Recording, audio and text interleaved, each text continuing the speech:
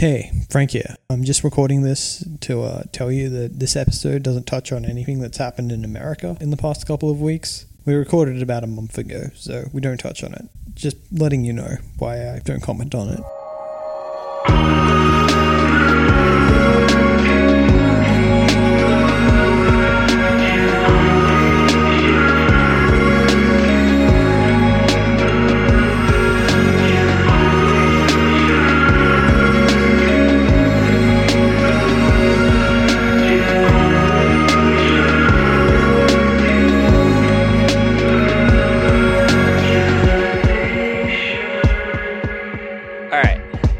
It's Frank Miroslav here, and this is All Power to the Imagination, and I'm here with Jahed Momand, and we're talking about markets in the name of socialism. What's up, Jahed? Hey, Frank. Nice to finally hear your voice and talk to you. We've been internet friends for a long time. Yeah, no, I do like being internet friends with you. Same here. And now we get to not admonish other people in replies on Twitter to read Markets in the Name of Socialism. I finally read it. We can talk about it. Yeah, they can just listen to us, and they don't even have to read it. Exactly. All right, the entire book is definitely worth a read. I highly recommend it, but we're going to be focusing on two specific parts. The first is a section dedicated to the Center for the Study of Economic and Social Problems in Italy, CSIS. Basically, it was like a neoliberal right-wing think tank in the 70s, I believe, when it was founded. But, surprise, surprise, this was not your usual neoliberal think tank. It was actually filled with leftists and cultural Marxists. Kind of, I'm not joking, like it kind of was. Yeah, totally. Yeah. The cool thing about it is that, like, it's also funny because I was reading it and it's like an extremely relevant region of Italy. It's the Lombardy region, right? So like that's all you hear about in Italy right now. And yeah, it was populated by, I mean, you know, tongue in cheek, cultural Marxists, actual Marxists, right? Like they were real. Yeah. The whole plan with these doofuses, which, okay, I'm giving it away a little bit. I'm not going to say doofuses. I take it back. But, like, the whole plan was just like, hey, guys, listen, we are rich industrialists in Italy, and this whole communism thing is very scary to us. So we're going to create and, you know, Joanna Bachmann loves this term. We're going to create a liminal space. Right, and we're going to some liminality. Exactly. There's a liminal space between the constructs of market capitalism in the West and state socialism in the East, and one of those is like, you know, this idea of market socialism, or all these other various types of not types of Marxism, you know, Marxism and all these things. And so the capitalists and industrialists are sitting there like, oh fuck, this is scary. All the schools are full of radical Marxists. We need to use some of that money from the West, and we need to make them not do Marxism. And it's like, right. And this is why it's so interesting. I don't know, I'm interested in you're hearing your take on this as well. But like, it's so interesting because like the way that she talks about it, we in 2020, or at least before I looked at this, I just assumed that people at that time were like, oh, there's only two choices. There's the East and there's the West. Yeah. It's Cold War and we're duking it out. And it's like, no, people had like 10 socialisms happening, right? Like how often does Bachmann use the term socialisms, right? And so like there were people sitting there literally like, yeah, worker ownership is a thing. And we know because 500 miles away in Yugoslavia, there's people doing it right now, right? So, and that kind of shit scared people, right? They're not just sitting there going like, we're really scared of Italy becoming a Soviet. It's like, what, are you fucking crazy? That's not going to happen. They're scared of people realizing that they can do simple things to undermine you, right? So they reached out across the ocean and other places to be like, we should have Milton Friedman come give talks here. Yeah, I do love that, like, you know, their grand plan for defeating the communists was like, oh, we're just going to educate people, you know, because we've got all, like, the right arguments. Like, I mean, God bless them. Like, I mean, that's far more fun than, and not as harmful as, you know, getting, like, brown shirts to beat people up or, you know, getting, like, fascists to like conduct terrorist things. So I mean, like, thanks. But yeah, love to make a Robert Anton Wilson reference, but like this sort of thing, like really, it just feels like straight out of like one of his novels.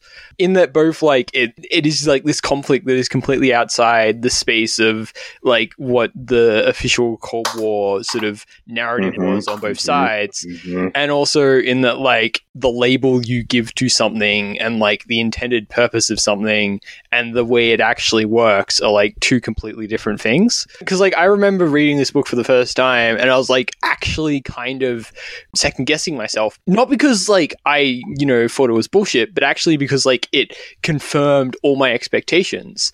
It was like, if you asked me how I thought a certain situation would turn out, I would be like, it would happen in this book.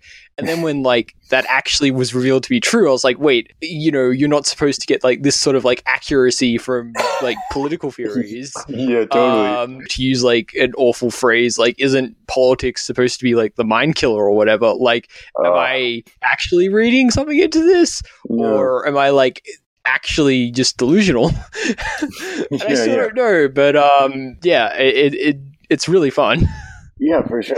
And the Chases one, I think, is where a lot of the fun kicked off for me, because all the chapters up to that, like I think it was chapter 5, but the ones up to that, I was just like, oh, sick revelation thing I didn't know. Wow, that's amazing. But the Chases one was one where I had a lot of fun with it. And I think to play off of what you just said, the Wilson angle for sure. Like one example is so if you had told me that a bunch of right wingers would take like leftist and centrist and normal like liberal type European liberals obviously, but like decided that hey, they would put them in 6 to 12 week camps where they teach them about like price theory and market economics and monetary theory and things like that, and then like had them calculate supply and demand curves and Walrasian economics and shit like that. Well, of course, some people are going to then question, okay, that's true. I see that there are some laws here, but it sounds like you're making a lot of deterministic prescriptions off of these laws. Yeah. Whereas even if we look at some of the things you're saying here,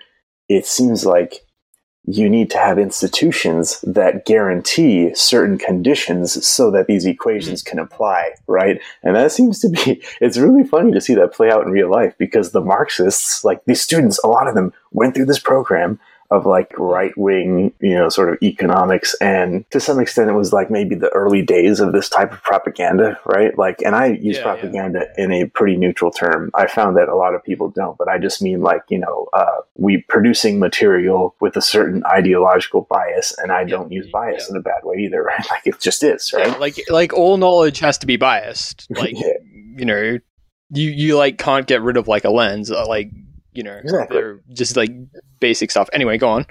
Yeah, and so what I thought was interesting is like they have this bent, and students come in and they're like, but wait a minute, it seems that you need certain institutional guarantees, and therefore don't you think the government is necessary? And these are the early days of people saying like, no, actually every single thing that the government does would be better if you use market assumptions to inform it, right? And people are like, and then this program started producing Marxists.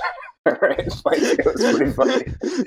That was like one of the funniest things where it's like, yeah, of course, if you introduce this to free-thinking people who can see all the evidence, I'm not saying you're going to make a Marxism machine, but you're going to make people who look at it and say, well, obviously you're covering up some of the truth here, and perhaps I will run with Marxism because some of its things apply a little bit more than yours. Right? Or like Proudhonian socialism or whatever.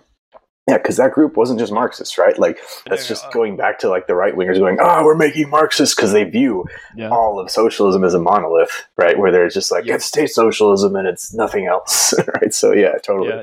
That's the thing, right? Is that like, I feel like especially in 2016 and in 2020, like the post-2016 world, we just need people to realize that the shit has been around for a long time. And I don't mean throwing theory books at people. I just mean like, even I learned so much from this, looking at it from the perspective of a couple of years ago, I read a book called Philosophy of Economics, where one of my favorite philosophers, Don Ross, I believe his name was, he does a whole thing where he basically says like, what is philosophy of economics? And then he looks at the entire history of neoclassical economics, and he talks about how they make assumptions, how they derive knowledge from economics, what their methods are. And what I thought was like super interesting about that is that like it showed the like base level assumptions for things that like can be true, and then and then how what is the epistemology of economics, right? And so like what is really interesting about Bachman's book in a similar way is that she doesn't directly get into that, but she introduces you to ideas like, say, did you know that the core assumptions of neoclassical economics are built on central planning and are built on perfectly competitive markets? And it's as if perfectly competitive markets is the entire story, right? And then you go to the central planning side and you go, actually, if we run with a few more assumptions, the central planning side of the argument leads to more competitive markets. How did that happen? Isn't that fucking weird? And so it's not that either one of the systems is like, you know, the monolith, right? Like the Cold War monolith of capitalism versus communism. It's not that either one of them is the only choice and we have to go with capitalism. Actually, the real thing I took away from it is that institutions are super important. Yeah.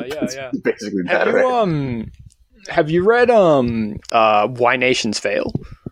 No, I haven't. But a lot of people have told me to read it, though. Yeah. No, I want to at some point, maybe on this podcast, maybe I'll write it as an article, but like do an anarchist reading of that book, because like that would be super interesting. Do they get into that institutional question a lot? Yeah, no. The entire premise of the book is like economic growth is like predicated on good institutions, basically. You know what's so funny about that is I went to the Wikipedia article for it, and we're going to talk a lot of shit about this motherfucker, Jeffrey Sachs. Yeah. According to Jeffrey Sachs, an American economist, the major problem of why nations fail is that it focuses too narrowly on domestic political institutions and ignores other factors such as technological progress and geopolitics. You stupid fuck. How does this guy walk the planet being this fucking ignorant? Dude, how do domestic political institutions intersect with technological progress, Jeffrey Sachs? What the fuck does that sentence mean? I'm sorry, Frank. I need to stop reading anything Jeffrey Sachs says. Everything he says fucking tilts me. Anyway. All right. So, what were we again? Oh, we were riffing on the Chase's stuff and right wing propaganda, right? That's a really interesting thing, right? Is that coming back to it, the really interesting point about it for me, one of the many points is that we live in this time where people are like conspiracy theories, this, COVID, that, and Bill Gates is going to inject me with shit and control me. And it's like, bro, it's just a lot of people with a lot of money who want to act in their class interests. Right? Like they have a lot of shots on goal. They have a lot of at-bats. Use whatever sport metaphor you want here. And eventually one of those is going to look like it works. And then there's going to be riffs on it and da-da-da-da-da. We live in a society or on one side. And then on the other side, you get Thatcher. There is no society. And so you're wondering, you're looking at the American nightmare today and people are sitting there going like, I must work.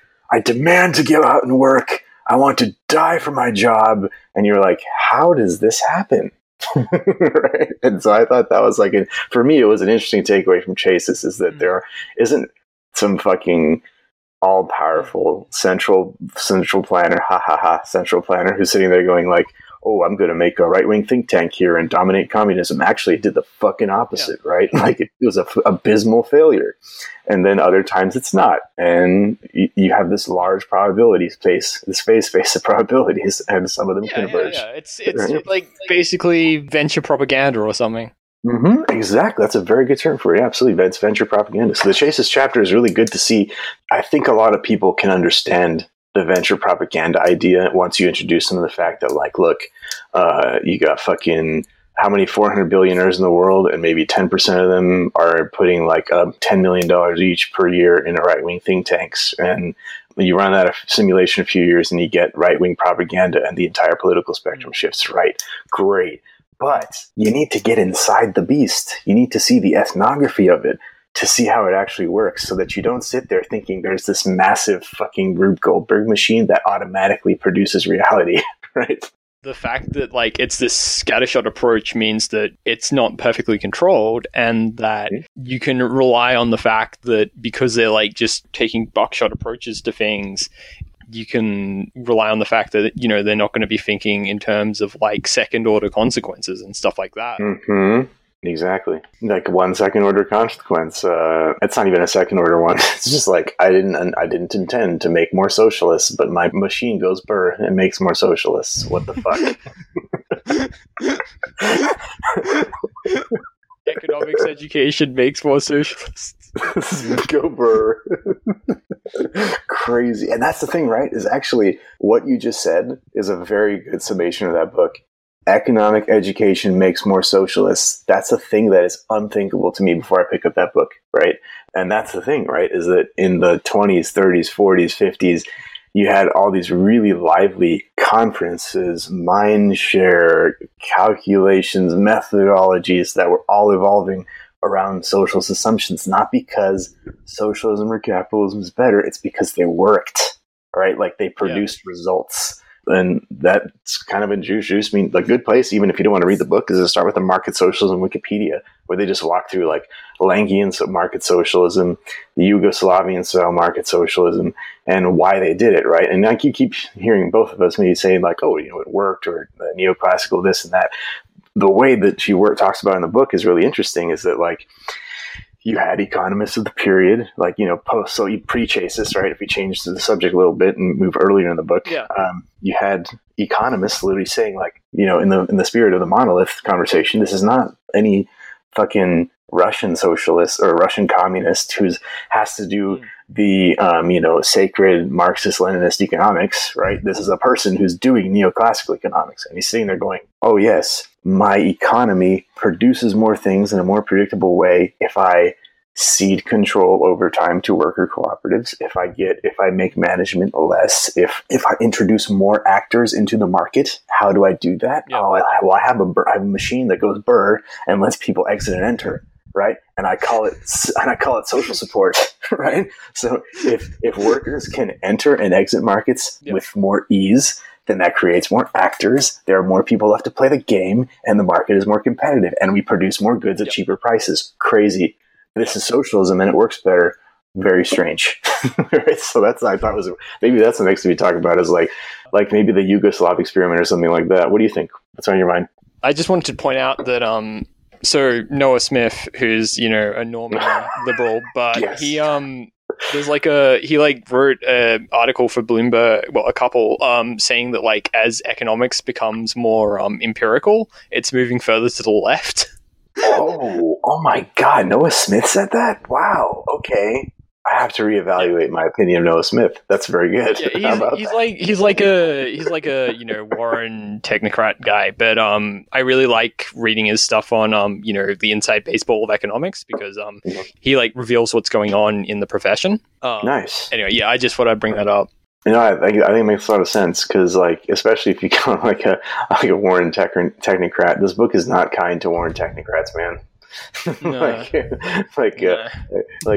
If we jump off of the Hungary experiment, right, is another chapter that she talks about, because really the book, we kind of just jumped right into the right wing propaganda experiment, ethnography, because I thought it was just fascinating to see from the inside in the world, how are these people, like, in the sense of, if William Gillis ever listens to this, he's going to give me shit for it, but in the sense of, like the Heidegger being in the world type shit, right? Which then, created like the Hubert Dreyfus and interactionism and shit. In that sense, he's going to be so pissed. He's like, why would you bring up that Nazi on this podcast? But anyway, my point is that, like, when you get in really close to what they're actually doing, because that's what she is. She's a sociologist. She's a sociologist, and she's doing ethnography, right? So she went into the archive. She talked. She did interviews. It's really interesting to see those people do that. But then when you zoom back out, we just jumped into chapter 5. The book covers I forget exactly the order. And if you've got the book in front of you, Frank, maybe you can get into that. But I do. Oh yeah, go ahead, man. Okay, so neoclassical economics and socialism from the beginnings to 1953, a new transitional discussion among economists in the 1950s, neoclassical economics and Yugoslavian socialism, Goulash communism and neoclassical economics in Hungary, chapter 5, which is, the one that we've been doing, market socialism or capitalism, the transnational critique of neoclassical economics, and the transitions of 1989, and then post-1989, how transnational socialism became neoliberalism without ceasing to exist. Oof, yeah, that one is rough. That one makes me sad. Yeah. But you know what? Number one, though, number one is a great one, and here's why. Yeah, no. For those of us who used to be libertarians, right libertarians, me. That's also me, by the way. Anyway. Chapter 1 was really, really great for me because, okay, from about I'm 35. So from about age 19 to 25, I was a right libertarian, but I wasn't like a super thoughtful one. Okay, I read Milton Friedman. I then found Mises. I found, Henry Hazlitt. I started reading some fucking Thomas Sowell.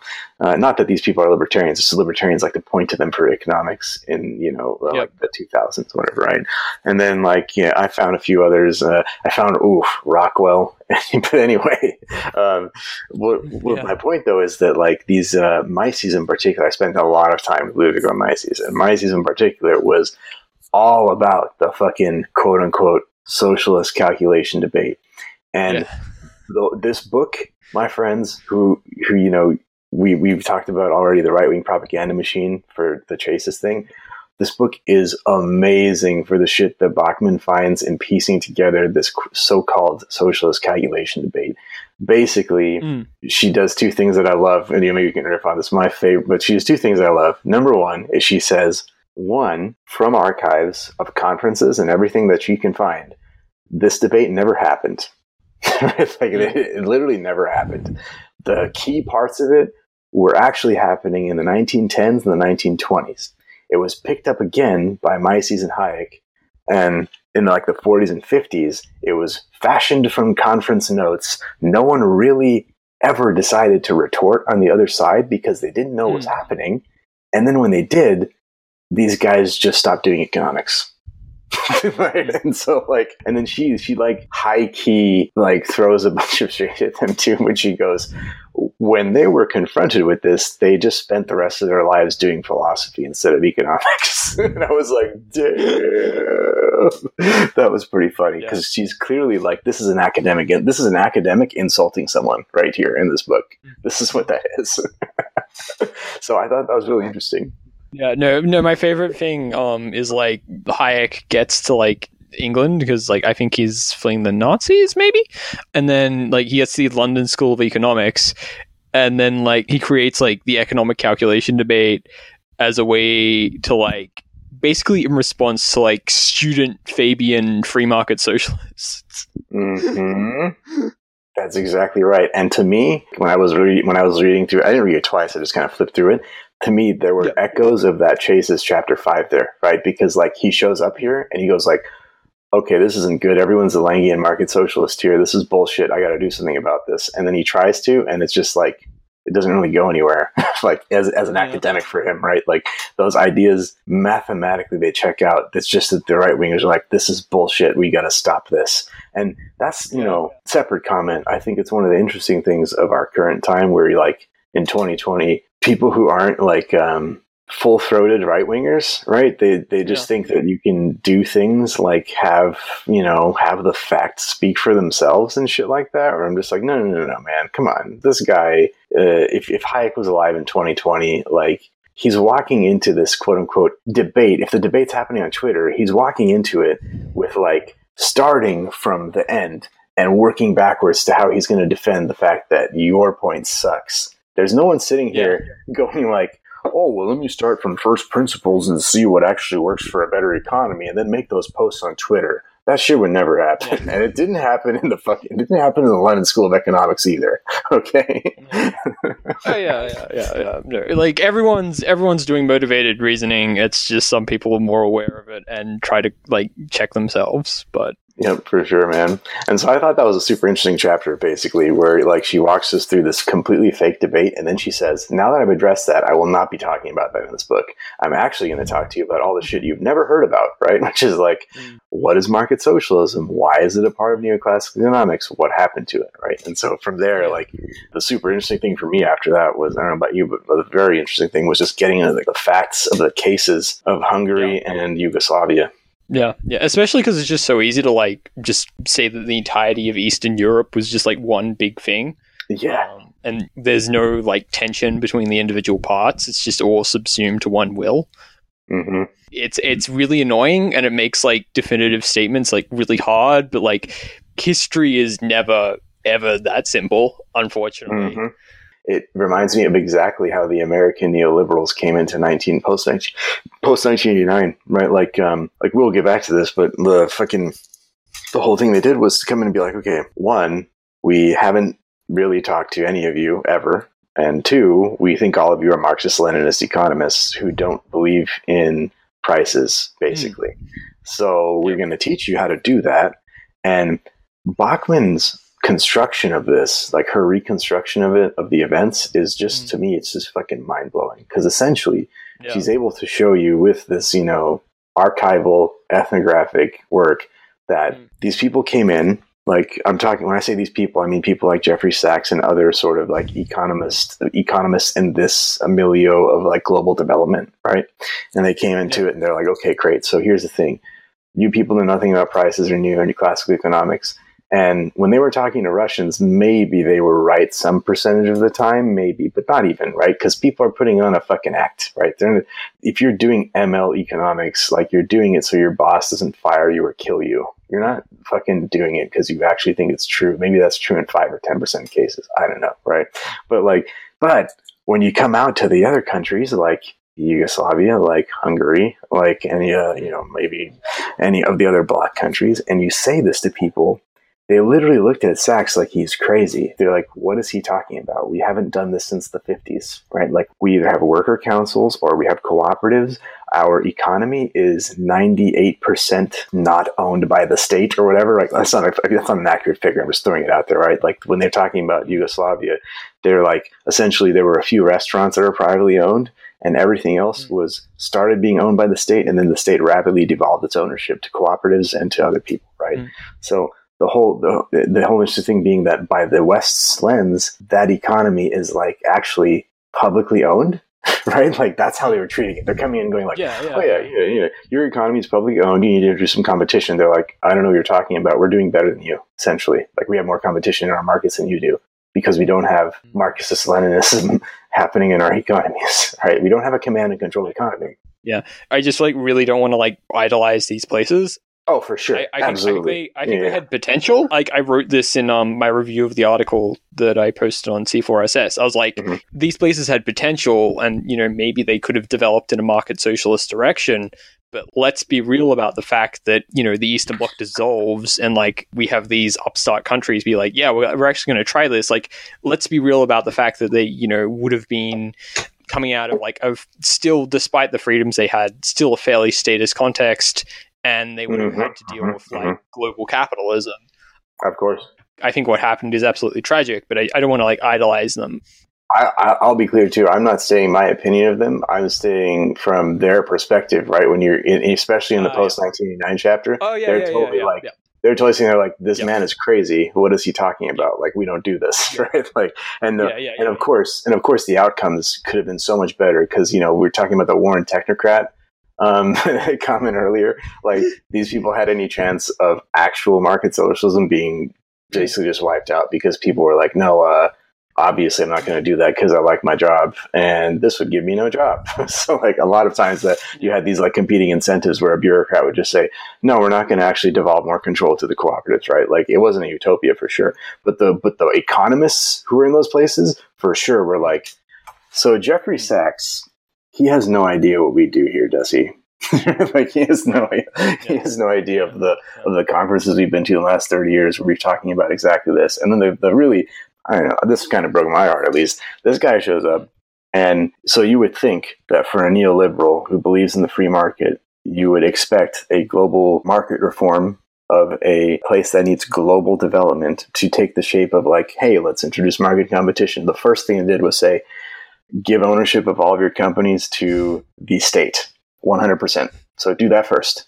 Next, dole it out to managers and budding capitalists who you trust, right? No. What? Right. So you went from 100. So you went from this weird place that the West can't really see in its own lens, right? Can't really understand cooperatives. Sure, they have them, but they're just whoa, what is this? What is this ownership class? I don't get it. And then they went from that to 100% publicly owned, so we could basically steal everything from the workers. Second, let's give it to our cronies. So it's not at all a surprise what happened there, right? Yeah. Books like this just show just how utterly just warped our categories are. this book, and like a bunch of other things, but like this book like really pushed me to being like, I don't identify, I'm like trying not to identify with the left anymore.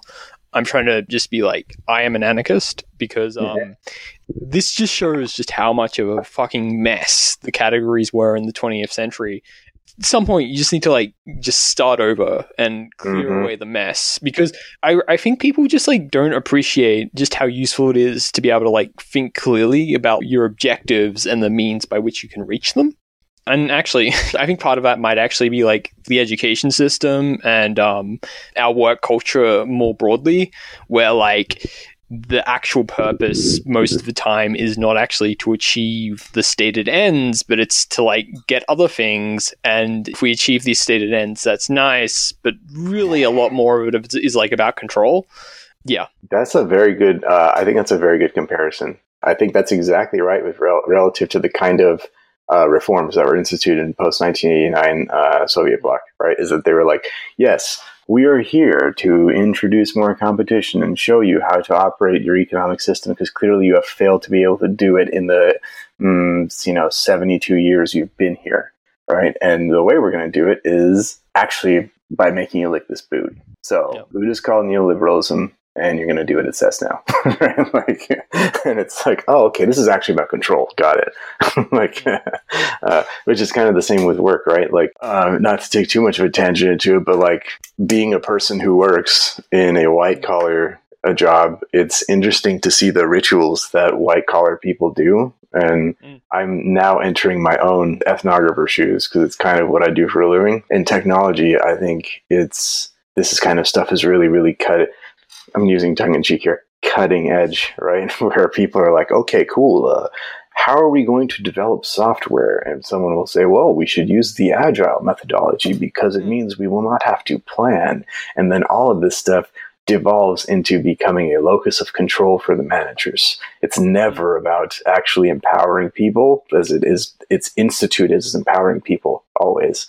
We just want you to understand the business context and your customers more closely. We're going to let go of the chains.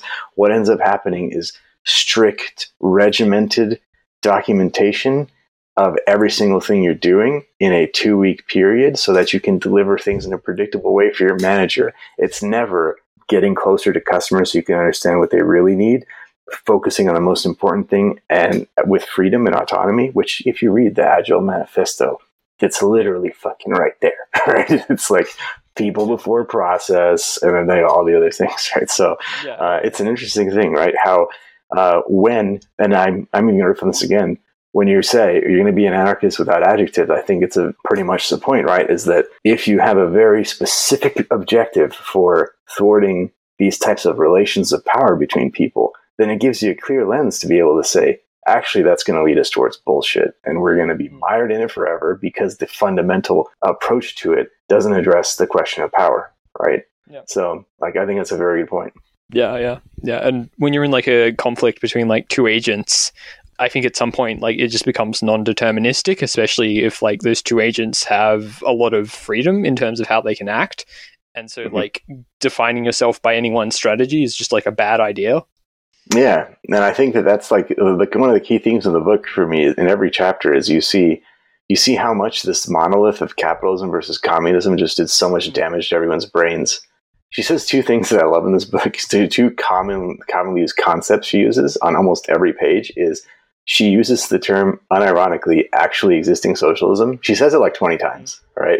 And then the other term she uses is socialisms, right? Because like she's just trying to lump these things in a way because, when you get into these categories and objectification, you lose so much nuance. And then you have people digging out moats of that they built intellectual careers around, and you get really far removed from what works, right? So that's one thing we really need to take from the 20th century is look at Bachman's book and understand why these two monoliths should be killed so we can all move past them, because we've known that capitalism is broken for over 100 years, at least, since the time of Marx even, right? Like, so come on. Well, one thing I wanted to say actually on the back of that is that it was interesting to see, it was either the Chases chapter or the one right after it, Market Socialism or Capitalism, which was really interesting because when you ask some of the people in the Eastern Bloc why they don't do Marxism, some of them would literally say that Marxism was a theory of capitalism. It was not a theory of socialism, right? And I thought that was very interesting because I've heard people say that before, but I never really took it earnestly, and I didn't really study it myself, right? Like, I didn't really go and be like, oh, what does that mean? Because look, I've read Marx through other people. Like, I've read Capital is Power. I'm never going to read Capital. I'm sorry. It's just not happening. It's like, I'm going to read the 600-page biography of Durruti by Abul Paz before I read Marx. It's not happening, right? But the point is that, like, people look at that and say, yeah, it's a theory of capitalism. We can't do socialism with it. And I think that's a really important point, because it tells you those critiques of capitalism have been around for 150 years. And why are you still being an MLM on Twitter? Yeah, so for some weird reason, I listen to Marxist podcasts, and so I actually know about this stuff. But like, Marx wrote very, very few actual prescriptions for what socialism or communism was going to look like. Like, his most fleshed out thing is Critique of the Gopher Program. And it's like incredibly light. It pretty much is just like, oh, we can somehow calculate how much labor time goes into something, and then we can like give people labor time notes that they can use to spend on things that are worth equivalent labor time, which has problems. But like, even then, like, that is such a like tiny, small theory of what like a post-capitalist society could look like. It is like absolutely absurd. And the fact that, Marxists in any way try to have this claim of being scientific, it like just boggles my mind. Oh, scientific socialism. Okay. Yeah. So, well, one thing I'll say is like, so I read Capital is Power, and they spend the first 3 chapters really, really, really digging deeply into Marx, right? Like, they go in and they compute prices with Marx's assumptions. The term here, and I think you actually said it, but it's socially necessary abstract labor time. Yes, that's right. Socially necessary abstract labor time, right? And is the term that they use from Marx, right? Where they're like, okay, so neoclassical economics has the util, Marxism has socially necessary abstract labor time. Great. Let's compute prices with both of them, and also let's re-adjudicate the Cambridge capital crisis, which I'm not going to do here. We're already at 45 minutes. That's like next episode. Yeah, that'll be next episode.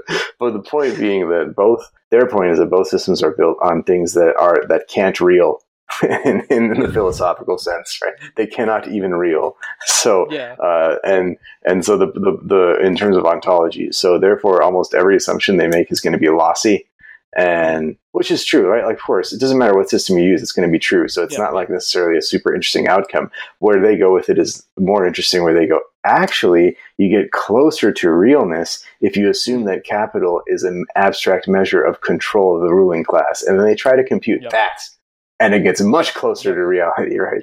And so, like, they're indebted to Marx for pointing out some of the things that empower their conclusions. So it's not like, for the Marxists listening to this, if they ever do, it's not that I'm saying that I will never read him because I hate him and he's bad.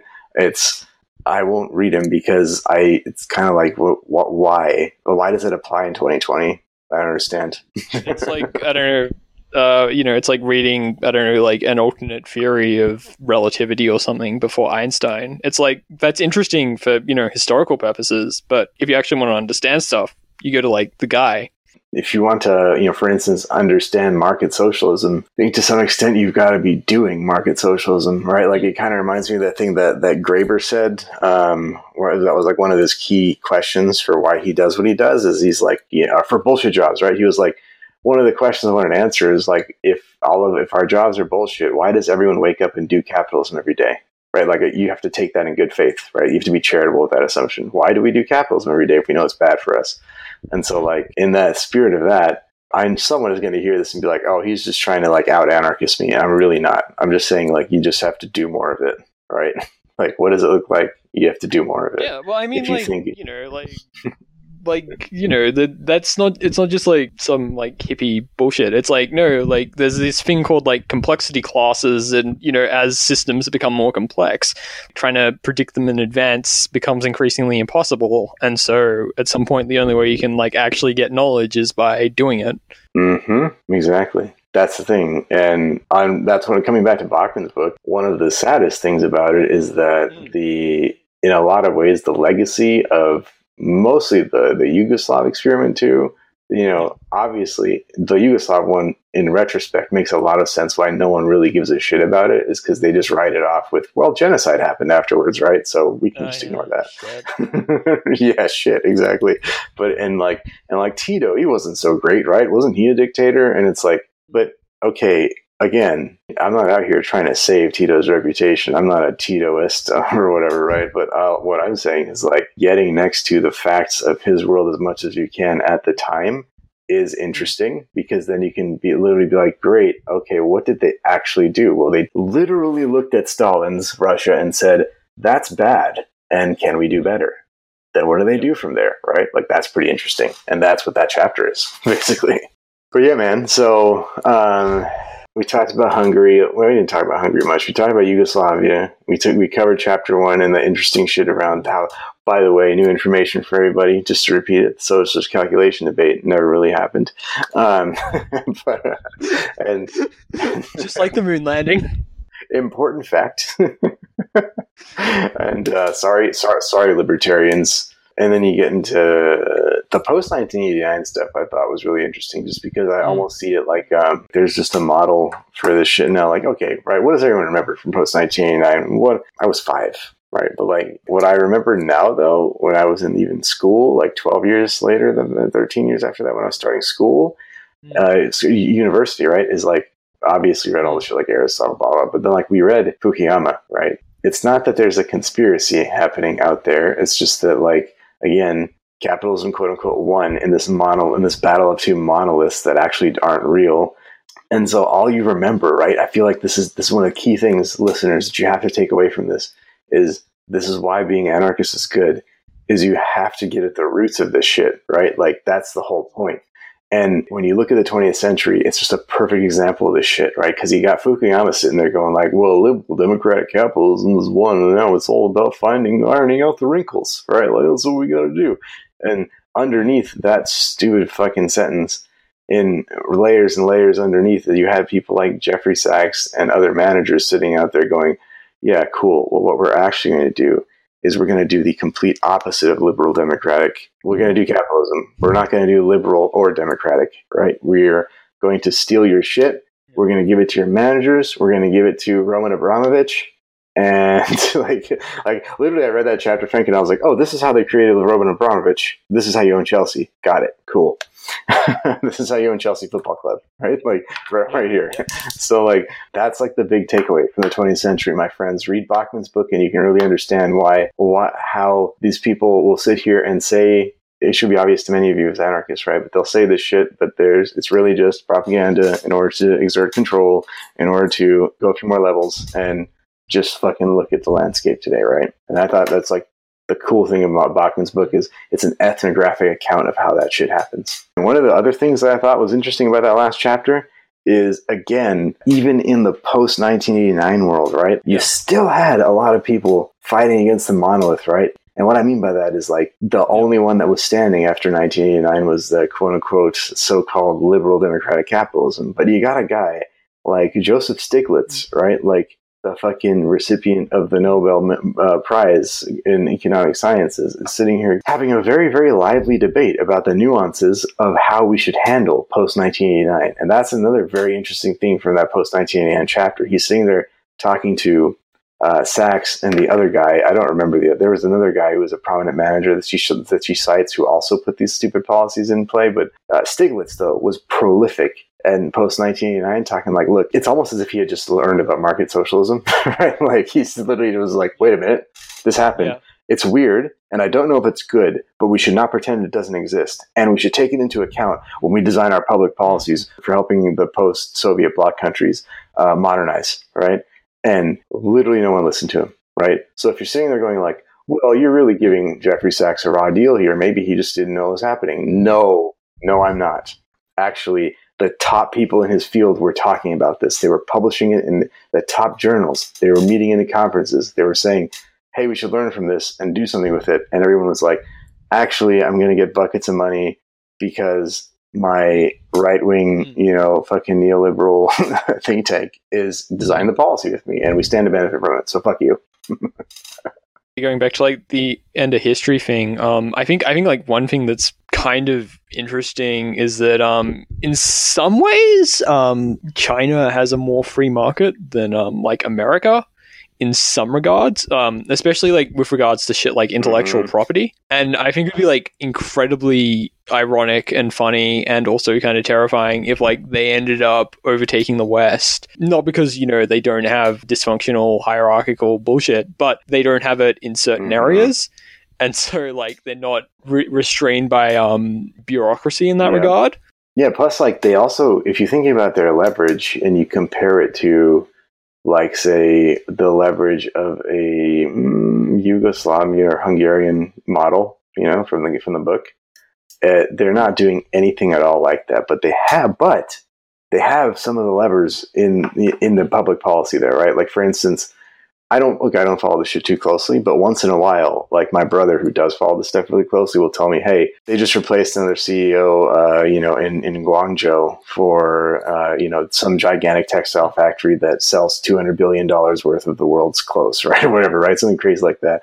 Because they will do this almost as if they're looking at things like economic game theory, where they're just like, okay, so-and-so person has far too much power in the system. We're going to replace that CEO. That person's going to be over here, right? And like it's almost as if they have like a random number generator where they say, how do we make sure that there aren't too concentrated monopolies in our market? Do you think that might end up being a little better, a marginally more competitive market, at least within the borders of what is known as China, compared to like the US? Yeah, and also just like shaking stuff up and like putting more pressures and stuff, and so like there's more dynamism, like, and you do that for long enough, like you see it returns. Although I think like under Xi Jinping, it's kind of moving away from technocrats towards, more like politician-y types who just want to concentrate power. I don't pay attention to China that much. It's just like a thought I had, and it kind of unnerves me. But it also like one slight ray of optimism I have is like developing countries might be able to use like some of this stuff. I wouldn't trust like any like established like first world country to do this, but like a developing country that really wants to sort of punch above its weight on the world stage could be like, hey, like this decentralization stuff works, and maybe it'll make us like a weaker state, or maybe not. I don't know. There's like weird stuff there, but whatever. We can use this as a way to like dramatically increase the efficiency of what we have, and we can like circumvent these bureaucratic approaches that are clearly failing. I think there's like something interesting there, even though like decentralized fascism is a thing. True. At the very least, like it's interesting, and it's something that you should keep an eye on. And I think like that's definitely one of the things coming out of the book for me, at least two of them, right? Is that if you look at, well, first, what you just said is already a fact from history that happened, right? Like, remember when they covered the non-aligned movement? When she covers the non-aligned movement, like, so, and I didn't dig into her references here, so like this could be an extensive history, it could be a tiny history, but what I thought was super interesting is that Yugoslavia led the non-aligned movement after Stalin ejected them from the bloc, right? And so like India, giant economy, Hungary, a few years later, a number of other countries, some in Africa and some in Latin America, were part of the non-aligned movement, right? And so why is that interesting? It's interesting because Tito's Yugoslavia and the Yugoslavian mathematical economists, the Yugoslavian neoclassical economists would all spend considerable time at the World Bank and the IMF. Now, I'm not trying to fucking rehabilitate the IMF and the World Bank here. What I am saying is that pre-1989, before they destroyed the entire fucking world and no one would take their money anymore, they were literally doing market socialism. They were publishing about it. They were putting it in their books, and they were saying this would be a good model for developing economies. It seems like it's working. It's doing really, really well in Yugoslavia. It's achieving extraordinary growth rates. We should learn from it, right? And so I think that's exactly right. Basically, your implication is spot on, because it can help at least in two ways, right? The first one that comes to mind from the book was cooperatives, right? Like if you use policy to say, I'm sorry that all the anarchists logged off, right? I literally said if you create policy. Every single one of them was like, "Fuck this podcast." But anyway, I'm just running with this. I'm just like, "Look, guys, give me some time here. I swear to God, I'm going to go read some Alfredo Bonanno after this. We'll be fine." But anyway, but my point being that, like, if you make more cooperatives, you give workers more power. You make you almost within a few years are able to create marketplaces inside your own country, obviously, that are more competitive. So what does that mean? You're going to be, if you literally go to them and you say, okay, we are not going to tell you what the prices are, like the Soviet Union would say. We're not going to tell you that the economy demands this much or whatever.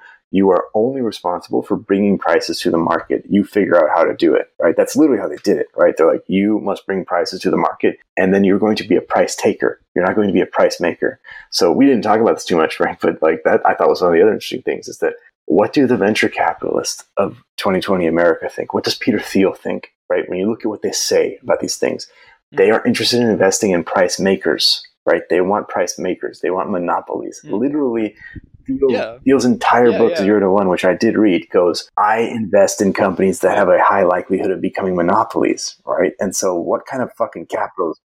Yeah, competition for losers.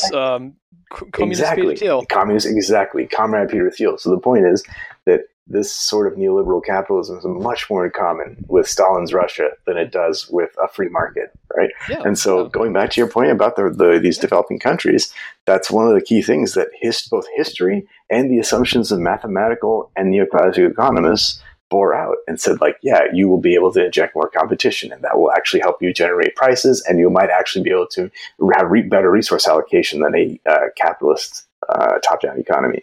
That was not I didn't misword that. I meant that, right? So and then the other thing is that you may be able to support your price takers internationally when they have to deal with neoliberal capitalist competition, right? Like if you have actually said, great, we've stood up a market in our own place. Now we can actually say we can use public policy. Again, don't log off, anarchists, but we can use public policy to literally say, oh, okay, so they're going to destroy, like India, take India, for example. Okay, so Syngenta is going to destroy the Indian farmers. Great. What can we do about that? Well, first of all, step one, don't sign deals with Syngenta and assassinate your politicians if they do. So I didn't say that. I'm not condoning assassination of politicians. That was not I'm against violence. The point is you could do that, right?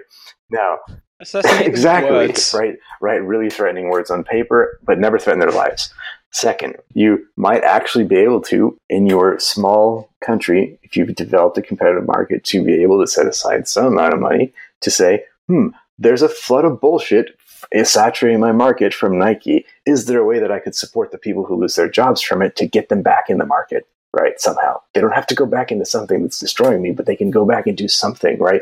That was the key thing that these economies did, is they made exit and entry very easy.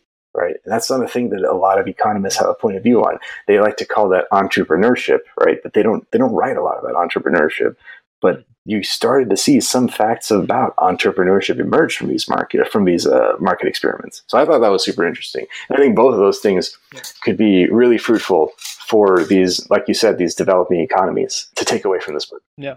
Have you read Kevin Carson's Homebrew Industrial Revolution? I'm actually halfway through it as we speak. Yeah. Okay. So the I think the very last section is it's like about his analysis. It's like just a couple of pages, but it's about his analysis applied to the third world. I'm really glad I read it before I read Capital is Power, because like Capital is Power is like very theoretic, whereas like Kevin Carson, for better and worse, like the man is like kind of crap with maths, and so he just uses like a lot of empirical examples, but it's like the same thing. It's like, like productive technology has made the price of things like crash, and so there's like the only way that capitalists can survive is just through putting up like barrier after barrier, and that's like where all this like cost disease and stuff comes from. But then we are seeing the emergence of like these small scale technologies that can on some metrics be more efficient, and they're fairly affordable, and that sort of changes the whole game. Yep. Of course, like cheap technology that's really flexible can, manufacture a lot of things and do a lot of things. Like, of course, developing countries, would love that shit, right? Absolutely, dude. And so the homebrew industrial revolution, I started reading it because this sort of approach is super interesting, because I don't officially work with these guys, but I love their project and I help out when I can. I think you might have seen me post about them, glia.org, right? You're familiar with those folks? Yeah, so for those who are not familiar with them, I find them super interesting because, so first of all, the project before COVID was 3D printing stethoscopes, 3D printing otoscopes, so the ear examining tool, and tourniquets, and they do it in Palestine, specifically Palestine and Canada, because the founder is a Palestinian Canadian. Now, of course, in the post-COVID world, it's a very, very interesting time, because you're starting to see the fucking bloodlessness of these market dynamics, where it's just like, oh yeah, you didn't know that before COVID, there are fucking hundreds of millions of people who, like you said, have barriers with which they are murdered by healthcare policy, right? Now, that scope has the scope of that barrier has massively increased, right? And so Glia is sitting there going, what can we do about this? Well, we can print PPE, we can print face shields at $10 a pop right now. Print and deliver, right? So they're printing and delivering at $10 a pop face shields for every single hospital that asks them, right? So they've already printed tens of thousands. So when you go tie that back to the homebrew industrial revolution, right? We don't need to lose this moment after COVID is quote unquote under control, whether or not that ever happens, right? Like we need to ride that tide and be like, no, actually, this was always killing people, and there's no reason 3M should have a right to this barrier, right? Like we need to destroy that. And I like them because they're literally he's doing exactly what Kevin is writing about. Like that's what Carson writes. Like he's literally doing it. And when I talked to him the first time, I was like, bro, do you know what market insurrection is? Because you're doing it. And he was like, no, what is that? I was like, let me introduce you to a book. So I sent him Carson's book, actually. I was like, you need to read this because you're doing it. Again, like going back to my point about just how like the categories that we have are just so useless. It's like the inferential distance between like me and, you know, some like random Marxist-Leninist on Twitter who, you know, like is talking about how hot Kim Jong-un is, his sister. I don't know, like how long would it take me to be like, look, these assumptions that you had, like this big book that you really like written by a bearded guy like 150 years ago, like it's all right, you know, pretty good for its time, but there are different dynamics at play. And how long would it take me to like convince you, hypothetical Marxist-Leninist with a fetish for dictators? Seriously. Oh man. I think on that we'll end it. Yeah, man. And it is 1 o'clock where I am in Spain, so I'm gonna I am gonna hit the sack.